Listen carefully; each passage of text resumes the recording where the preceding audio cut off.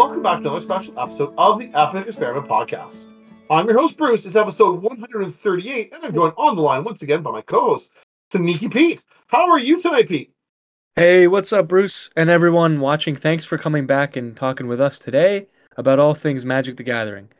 If you like what you're hearing, our content is at the Lotus Council website, lotuscouncil.com, and also circulating on various Discord servers. Thanks for having us.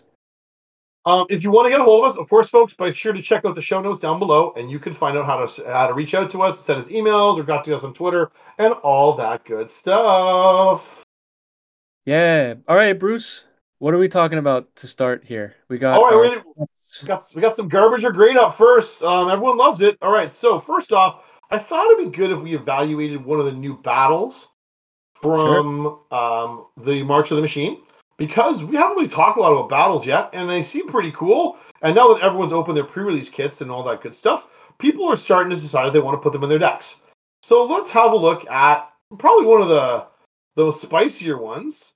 We have, that's not what I was supposed to do in that at all. I'm going to open this deck. There we go.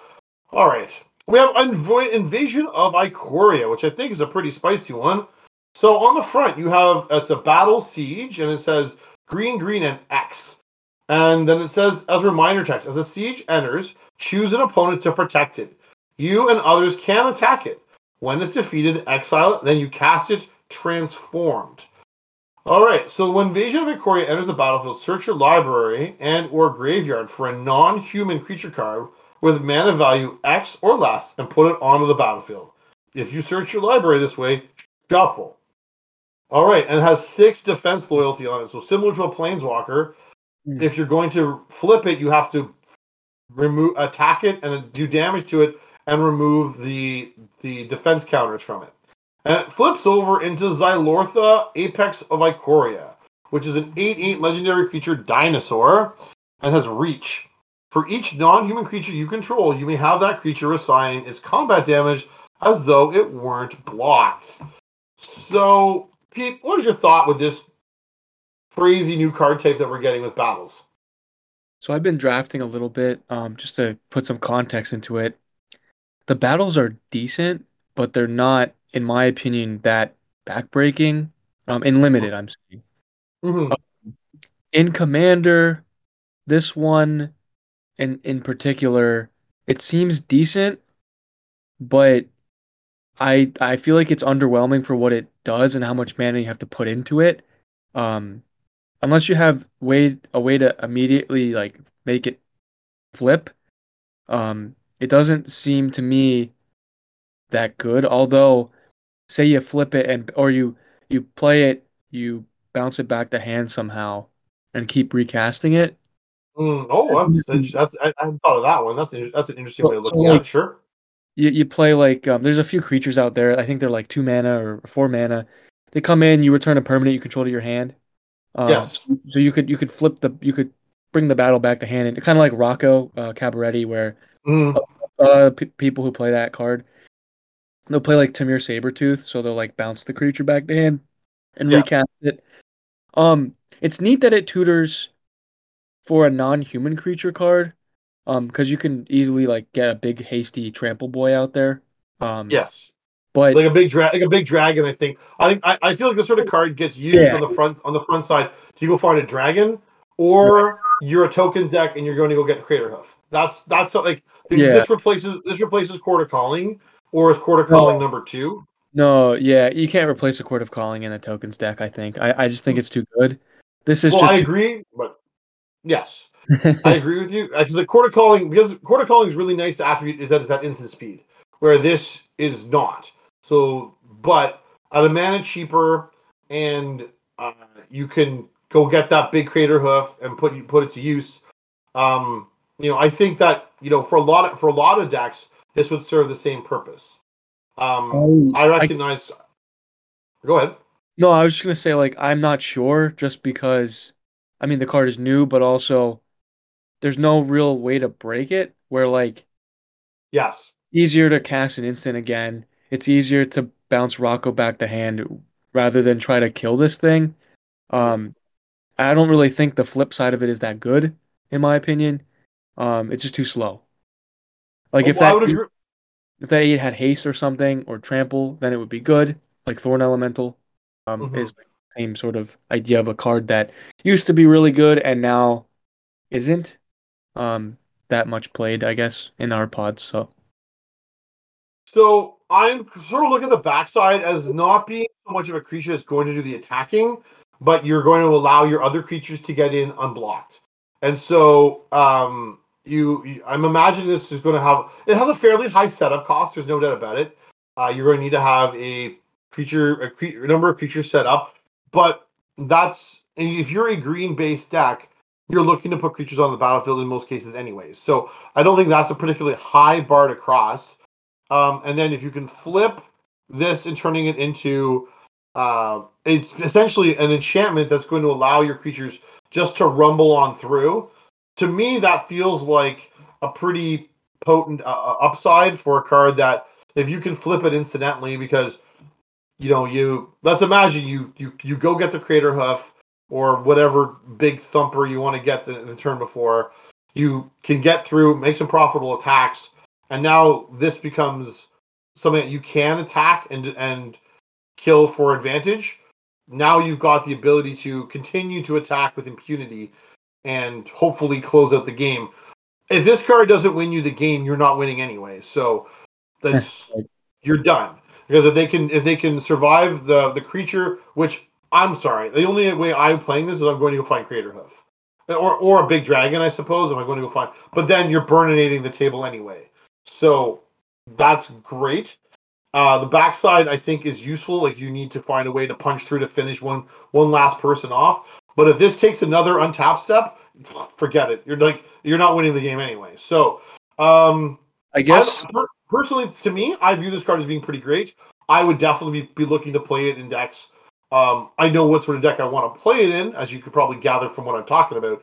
But yeah. to me, I think I've got a pretty clear plan of what I want to do with this, and I think that it has a pretty potent effect that I'd be looking to put into play. I guess if it just said like any creature, it'd be really good because you could even do it for 3 and pull out like Esper Sentinel or something. But Esper Mhm. Sentinel's a human. Um, I guess to be fair, you could also pull out like a Dockside, right? And ramp Yes, out you could. You could. for 4, which seems really good in a vacuum because Dockside normally is like, 2 mana for like 8. So, um, I guess there's other ways. I feel like people are gonna figure out how to break this card. You know what I mean? Like I'm looking at it at Mhm. a like limited scope, but I feel like because I wouldn't play the card personally, but that's my own bias. But I think some people will find a way to break it beyond just, the typical Crater Hoof slam, Yeah. Saber Yeah. slam, or getting that big dumb like evasive creature that will smack someone's face. I don't know. Seems Yeah. neat. I like battles. I think they're cool, overall. So Yeah, I think they're pretty neat too. I'm looking forward to there's a few of the I'm looking at some of the uncommon ones, and I think maybe next week we should probably put an uncommon one on there. Like the mythic feels like it's probably got some upside anyway, and people will certainly try it out. But I think the real question is, are the uncommon ones going to hold their weight, and be played similarly? So anyway, time will tell, and it's going to be worth some experimentation to find out. All right, what do we got for your pick tonight? This looks spicy. this card's old. It actually got reprinted recently because they've been doing the like 30th anniversary Secret Lair stuff. Which we don't have to talk about that, but I know it's like Oh, this was in the 30th anniversary kit I got at Christmas time. yeah, so Oh, this okay. this thing is called it's really interesting. It's a strange card. I like these strange obscure cards. It's from Tempest, so it's very old. It's actually uh oh, it's a 4 mana spirit. So it's 3 colorless and a blue. It has flying, and it has this strange effect that you tap it and 2 untapped creatures you control, and you can return any permanent to its owner's hand. So in a vacuum, it's not a great creature, right? It's a 1/4 Mhm. fire, and it costs 4 mana. But the ability to sort of bounce anything back to hand lands, if you're mean like I am. Um, and with a lot of the cards that allow you to untap creatures or untap everything every turn, um, this could be a weird control bounce sort of effect that you could abuse easily, I think. I was talking to Bruce before we started some of the potential like shenanigans with this card that I mean it runs in a specific list, right? It runs in a list that cares Mhm. about tapping things down or tapping um thing like your own things for value. So like it would fit in a blue white deck that cares about stuff like that. Or the new Convoke sort of commander that they released in the new March commander deck might want this card as a cheap sort of weird removal Mhm. spell, but again, not that strong. I don't think it's like totally crazy. Again, it's limited because you need three creatures for the effect to take place. Yeah, I mean, so my thought process of this gets kind of silly if you have like if you're doing Isochron Scepter, Dramatic Reversal sort of things. Intruder Alarm's another one that sort of goes kind of silly with this one. You do some pretty yucky things with it. Um, I mean, I think the card on at face value looks looks weak compared to what we're used to getting for 4 mana these days. But Right. I think the ability still has relevance. And I think the trick is, and you mentioned it last time, is you have a condition that you need to meet. And if you're going to put this in your deck, you're really going to look to try and exploit that condition to really maximize this sort of card. So if you're putting this in your deck, your whole deck is predicated on tapping and untapping things for shenanigans purposes. So, you're going to get looking at cards that are going to go with it in a similar vein to create that sort of advantage. You're not just going to throw it in any old blue deck with some number of creatures and hope it gets there because it's going to be underwhelming. It's not statted to attack. You may not have creatures you're prepared to use to tap. You need to take the condition and exploit it to a maximum in order to really turn this card from being something that is ho hum into being something that is tremendous. And your opponents are going to say, I can't deal with that thing. What's going on?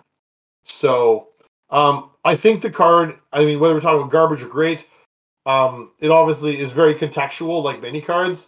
I think this would be a card that once you build it and you try to deploy it, you're going to hate yourself for doing it because your opponents are not going to have any fun. This is sort of card audience. You try it once and you demonstrate that you can do it, and then you never do it again because your friends are going to hate you and they're going to say, "Can you please not come back to the table? We don't want to see that again." For sure. That that's my take on this card because like I'm ta- is that's I think there's only one way to play this card well, and that's to abuse it horrifically and make your opponents really be unhappy. Yeah, it's it's funny. It's funny like I don't think that I would run it now with what I've done in the past with certain tap down effects. Like there's Surge Spanner, which is a famous one. It's a merfolk whenever it becomes tapped. Pay two, you can bounce something back to hand.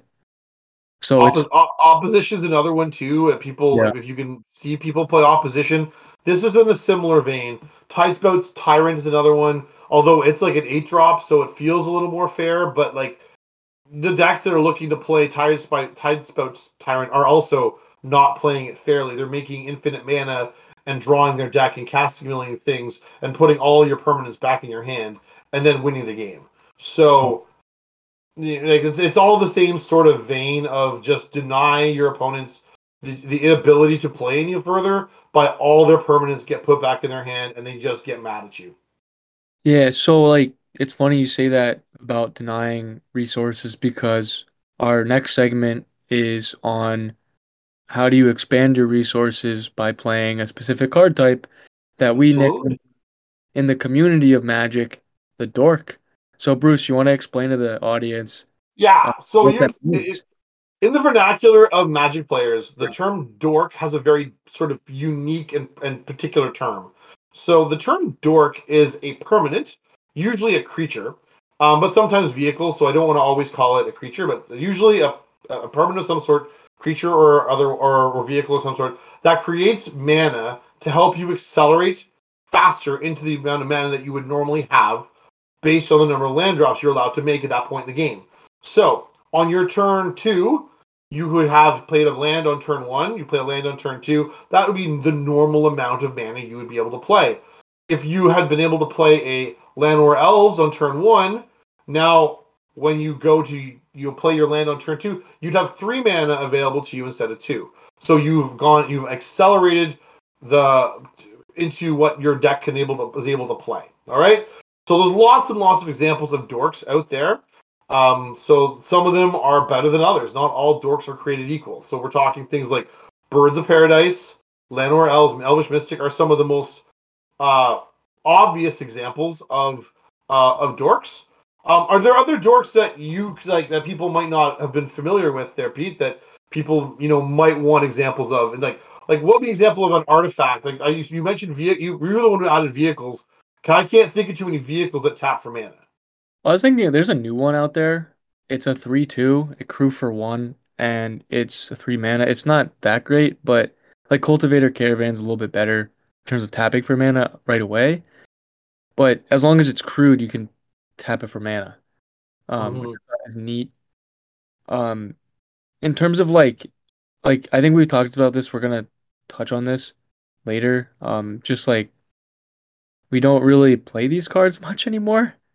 It's more so generating value over time rather than uh like paying for one additional mana that might do something, but then in 7 or 8 turns it doesn't do anything anymore. Um, I can't like the ones I could think of are the ones I just mentioned, really. That really Yeah. 1 mana. So Well, so there are a few others, and we'll get to them in a second. But most of them are found in green. Audience, like they're usually in green. Many of them are elves, but not always. Some of them are other creatures, but they're often in green or touching green. So green white or green red. So Zhurta Druid comes to mind as being one that can be as a red green. Fabro Elder is red white or green white. Um, Sometimes they tap for off colors. You get like a Elva Deep Shadow or an Avis's Pilgrim that will tap for black or white instead of green. Sometimes you'll get them that can tap for any color. So they're come in a whole bunch of different contexts that may or may not suit what your deck is doing. We've also had to increasingly consider cards like Dockside Extortionist as being a mana dork because it generates an awful lot of mana through its enter the battlefield trigger that we really can't. If we didn't include it, we wouldn't be doing our job. So Dockside Extortion is absolutely a mana dork. Other cards do it. Other colors do it too. Like blue can often get them in that create generic mana or colorless mana for artifacts. There's a number of creatures that will do that sort of effect. Weaponcraft. There's like one from Khan's block that will tap for mana, and you can tutor up like a bow or something else. It's not particularly exciting, but it could be useful. So they exist in most of the colors. I can't. Black has them, or usually like you're paying some sort of life to generate mana. There's some initiates and stuff like some of the clerics from a long time ago will let you play into that.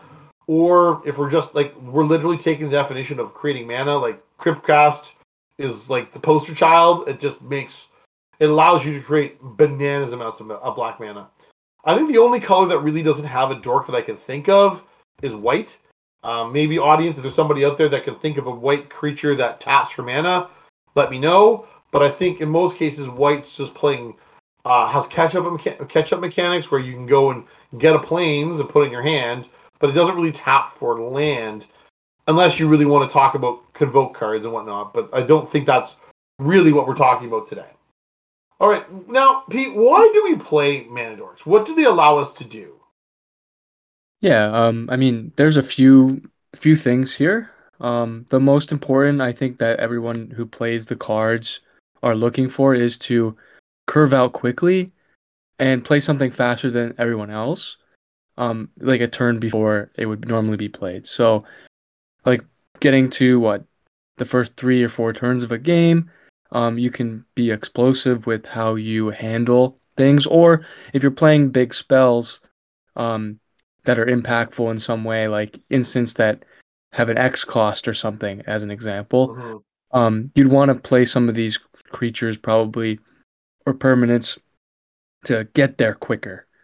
Um, and then using them with like infinite mana loops to allow abuse of these cards without, you know, them as creatures really. They're just being used as lands or mana. Mm-hmm. Um, and then if they can attack and block, most of them are not statted well enough to do so, but sometimes you can leverage a creature or two in combat. Well, Yeah. as I always maintain, at least a Manador can pick up a sword if you need to, right? So if you've got no, you've got a sword of feast and famine on your battlefield and nothing else to pick it up, well, Elvish Mystic, time to go, my friend. Here's your sword. Go get him, my friend. So they can still attack and block in most cases, which is got use. And sometimes a speed bump is useful just to save you, just enough damage so you can finish another opponent off elsewhere.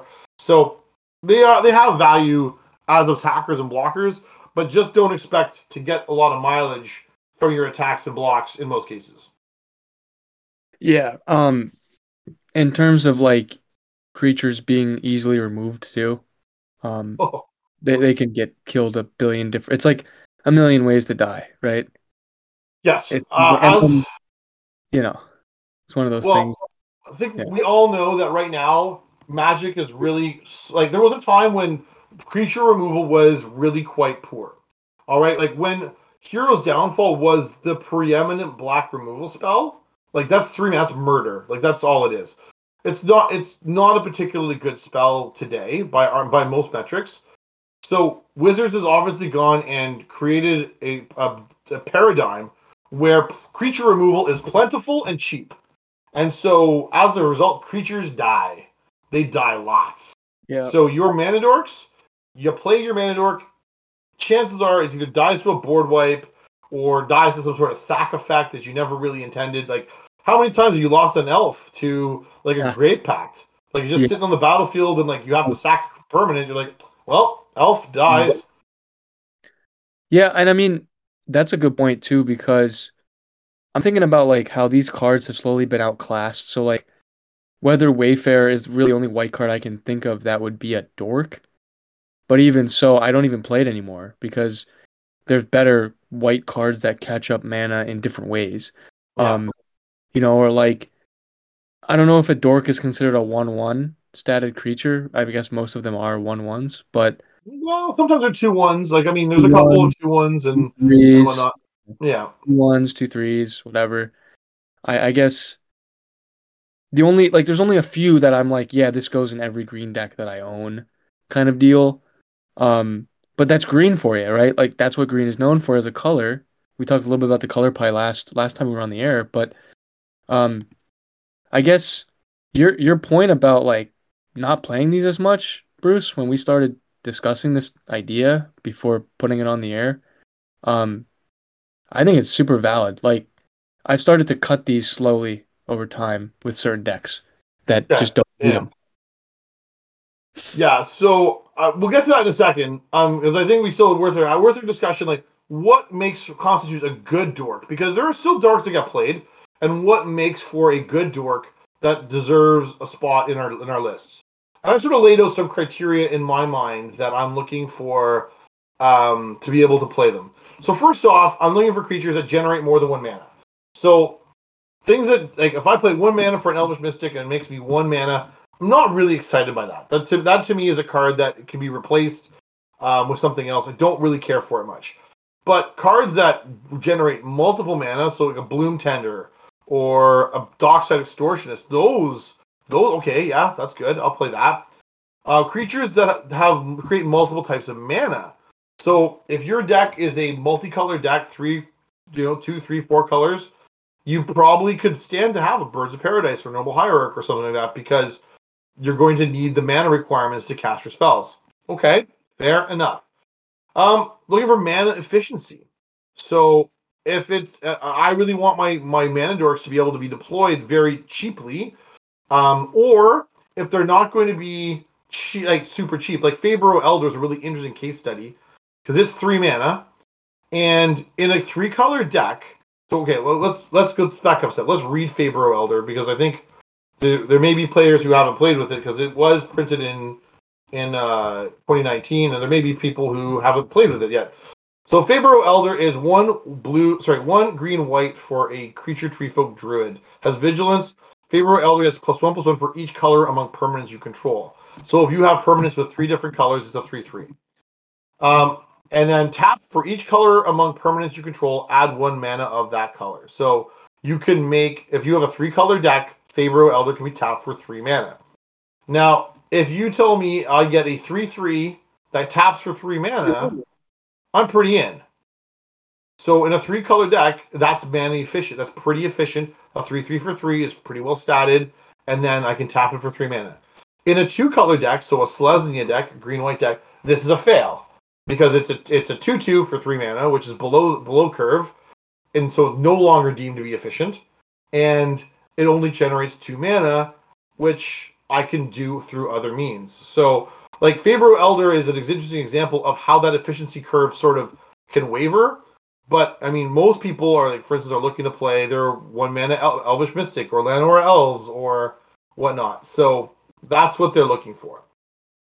People have looking think that cards have utility. So if you have other utility outside of just creating mana, great example here is Deathrite Shaman, which often people consider to be a mana dork, but also has really, really pertinent text as you progress into the late stages of the game to try and provide you with extra reach to burn somebody out or deal with stuff in the graveyard.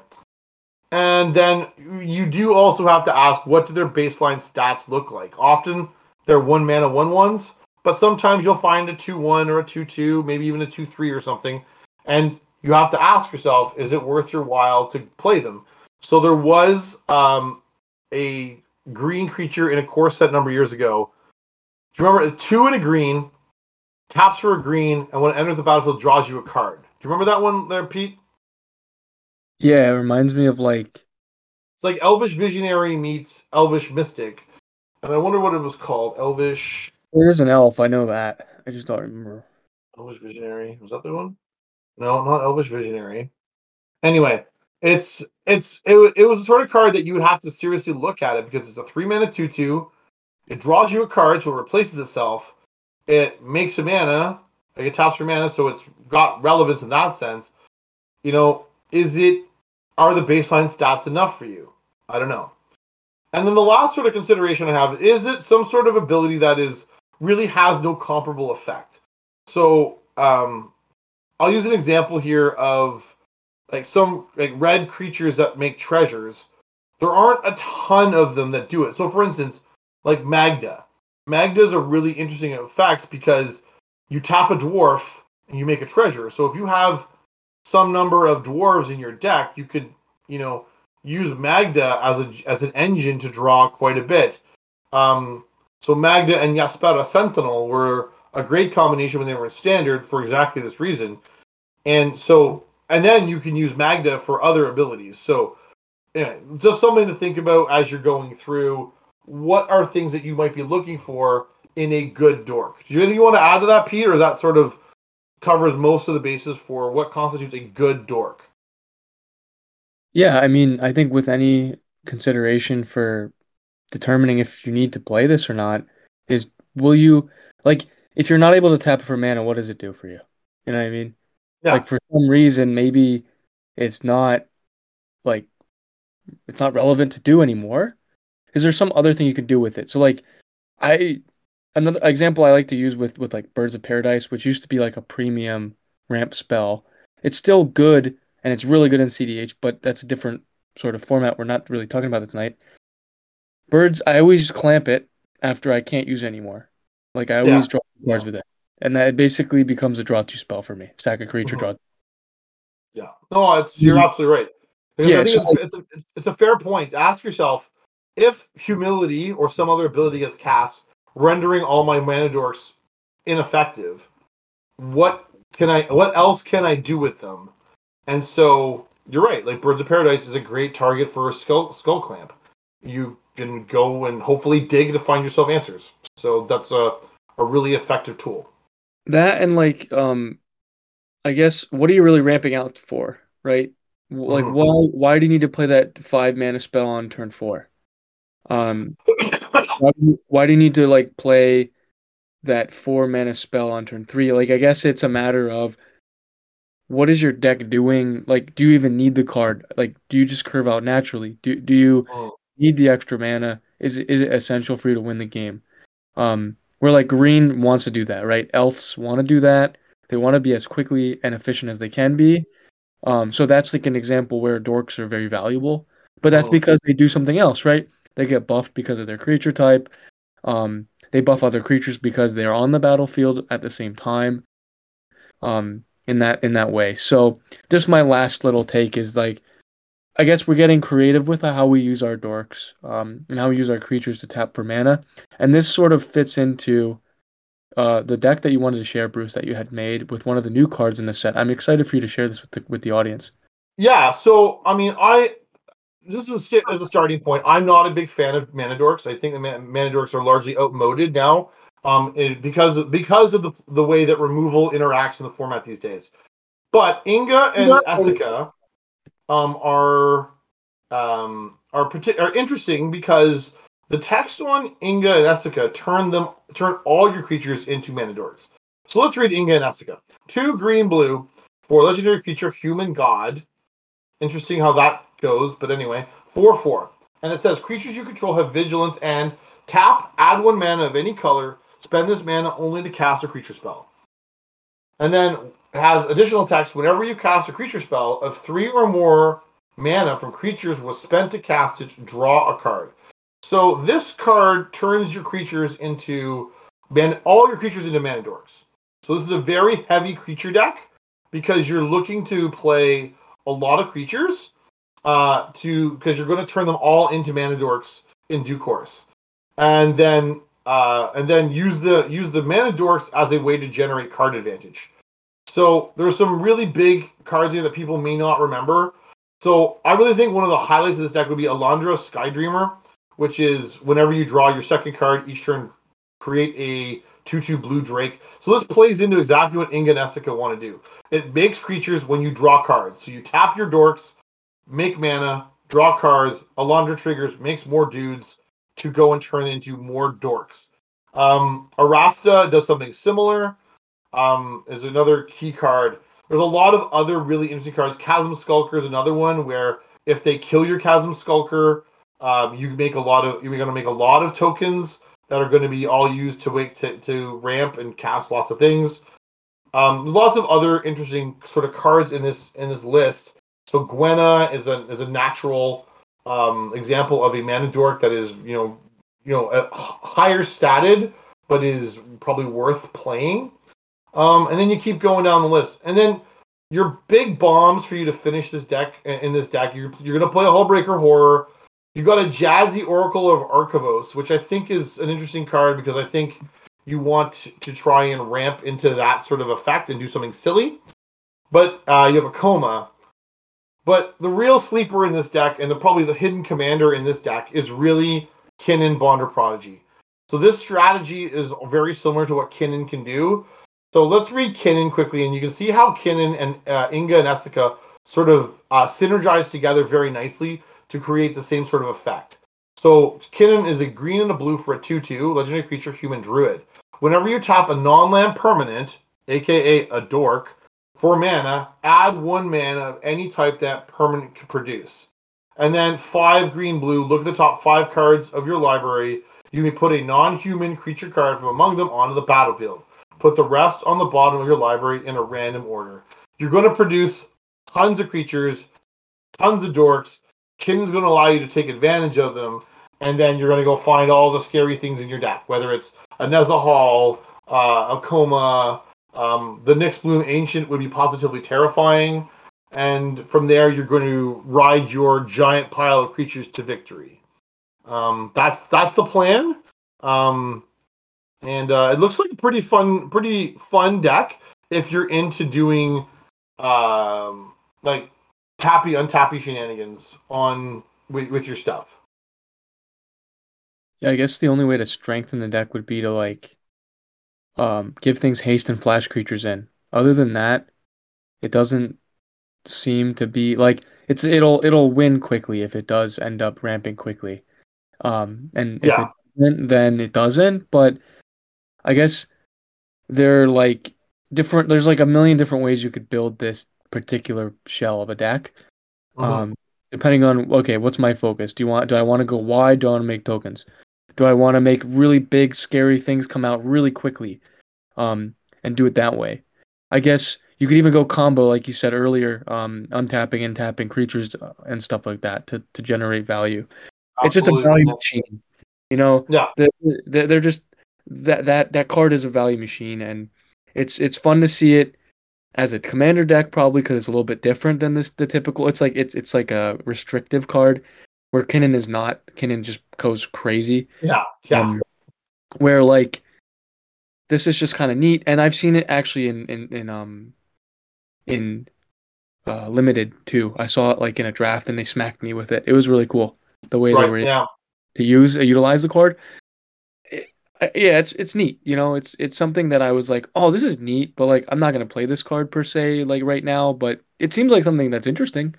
So, you know, Yeah, as it's definitely got some potential. My concern, and I'm going to be very honest with the audience, that it's going to end up playing very much like a Kinnan deck because Inga and Essica go in such lockstep with what Kinnan wants to do anyway, that the temptation is going to turn your Inga and Essica deck into really a Kinnan deck, which is which is a CEDH deck. It's a well known CEDH list, which is sort of where you want to play Dorks anyway. right, Um, One of my big aversions to it is to Dorks is the fact that in a longer game you're going to find your Dorks die. So I usually play rocks or play additional lands into play. Well, this sort of deck's going to like turbo out like creatures that Inga and Essica are then going to allow you to tap to cast crazy things, and Kinnan's going to allow you to go nuts. So, that's my concern that this is going to, sneakily become a CEDH deck that is masquerading as a casual deck. So you may have to be somebody who is very conscious about how your deck is playing and whether or not you now produce something that is going to go faster than your playgroup is comfortable handling, and either tailoring it to meet what your playgroup is going to need, or just accepting you're going to go nuts, you're going to go CEDH mode, and like convert this into a full-on CEDH crazy pants deck. So can I say that's. something Oh, go too? ahead. Just Mm-hmm. like thinking about that card, Inga and Isika as like a 99 card, it would be really cool if someone put that together with that Gruul card that makes it so your mana dorks they get really big. You Mm. can untap them. So like I think I had talked about to you about this a while ago. But it was basically it's that one red green uh it's like it's hard to spell. Um it's like a troll or something. I don't know. It's a legendary creature that says like if a creature's tapped, you can untap it. I forget what it says, but I was thinking like you take an old commander that used to be popular that's not used anymore, Sirach Dragon. Um, Yeah, yes, sir, Dragonclaw. yeah, one of my favorite cards from that set, and in Magic I like the lore of the card too, but um the card is like basically you would just flash in your creatures, right? And then tap them for mana and draw cards with the Sika and Inga and make them large with the Raga Draga, Gorgut's boss. Oh, Raga Draga, yeah. Sorry, I don't know how to like because he buffs your mana ability creatures. So Inga and Isika with that card is really cool because Raga Draga makes your mana dorks valuable in an aggressive way. Isika makes them in a value way. So it's basically the two cards that I would think would make the ultimate mana dork into something useful. So let's read Raga Draga quickly, just so Raga Yeah. Draga Gorgut's boss, 2 red green for a 4/4 legendary creature human boar. Each creature you control with a mana ability gets +2/+2. Whenever a creature you control with a mana ability attacks, untap it. And then whenever you cast a spell, if at least 7 mana was spent to cast it, untap target creature. It gets +7/+7 against trample until end of turn. So yeah, if you're playing some sort of teamer list where you can put Inga and Essica and Raga Draga into your deck, you could do some silly things and have a lot of fun with something kind of goofy. For I'm, sure. I might have to brew you a list and send it to you, Bruce. Very, Well, very. more importantly, we have to just put it up for the audience to enjoy. So Yes. we're going next level evolved here. So Inga and Essica evolves into Raga Draga, and we go party time with the teamer list instead Yeah. of another Simic list, yet another Simic list. Yeah, it's something to consider. When you play a dork, that how do we expand the value? And I think this deck proves that. And yeah, Hmm. this has been fun. Yeah. So audience, from a standpoint of budget, this list runs about $300. You can run it a lot more expensively, but some of the expensive pieces in here that are going to keep the price high, like Thrasios is just expensive. Seaborn Muses are just expensive. Nyx Bloom Ancient is just an expensive card. So is Coma, so is Kinnan, so is Alondra. Alondra only because she only appears in that Jumpstart set. But most of the other cards, like Heroic Intervention, is always expensive because every green deck wants it. But there's a lot of other cards in here that aren't particularly going to break the bank, and yet you can lean on instead of to try and get interesting effects. So the mana base is not particularly expensive. We're not playing. There's no OG dual lands. I don't even think I'm running the shock land. No shock. Just I am still surprised. You know what surprises me still to this day? That Dreamroot Cascade with the cycle from Crimson Vow and Midnight Hunt, which is a very good land cycle, is as expensive as it is. So, like the ones that come into play untapped, if you have to control two or more lands, it's a very good cycle. And Yeah. like it's allegedly a $12 card according to like Moxfield here. So anyway, enough said. $300 for a deck gets you in the door, playing something fun with your friends on a Saturday night, playing while you're playing, having beers or something, having fun, or water, whatever. And you can tappy your mana dorks and have some fun with Inga and Essica. So there we go, folks. Give it a look, and if you want to build it, let us know. All right. Should we wrap up, my friend? Yeah, let's do it. Yeah. So we're going to wrap up this week's show. That's a good spot to leave it. We've had a good talk about dorks. If you want to reach out to us, again, please refer to the show notes. You can email us on Twitter, Instagram, all that good stuff. You can find our show wherever you enjoy your favorite podcast content. And you can find our decks on Moxfield. So please go look there if you're interested in seeing all of our lists. That's pretty much it for this week. Stay tuned for more good stuff with lots of exciting stuff coming now that Marshall the Machine is here. They previewed, I think, all of Aftermath today, just so that we'll see what other new fancy things come out for us to play with real soon. I'm sure Lord of the Rings previews are coming out soon too, so there's lots of great cards to talk about and lots of interesting things happening in Magic. So until then, everybody, take care. Have yourself a good week. Have fun. Enjoy playing Magic wherever you get to do it, and we'll talk to you again next week. Bye, everybody. Yeah. If anyone is able to make a viable white-black deck in draft, let me know. I need help. So thanks. And see ya. Peace. Woo! Let's go.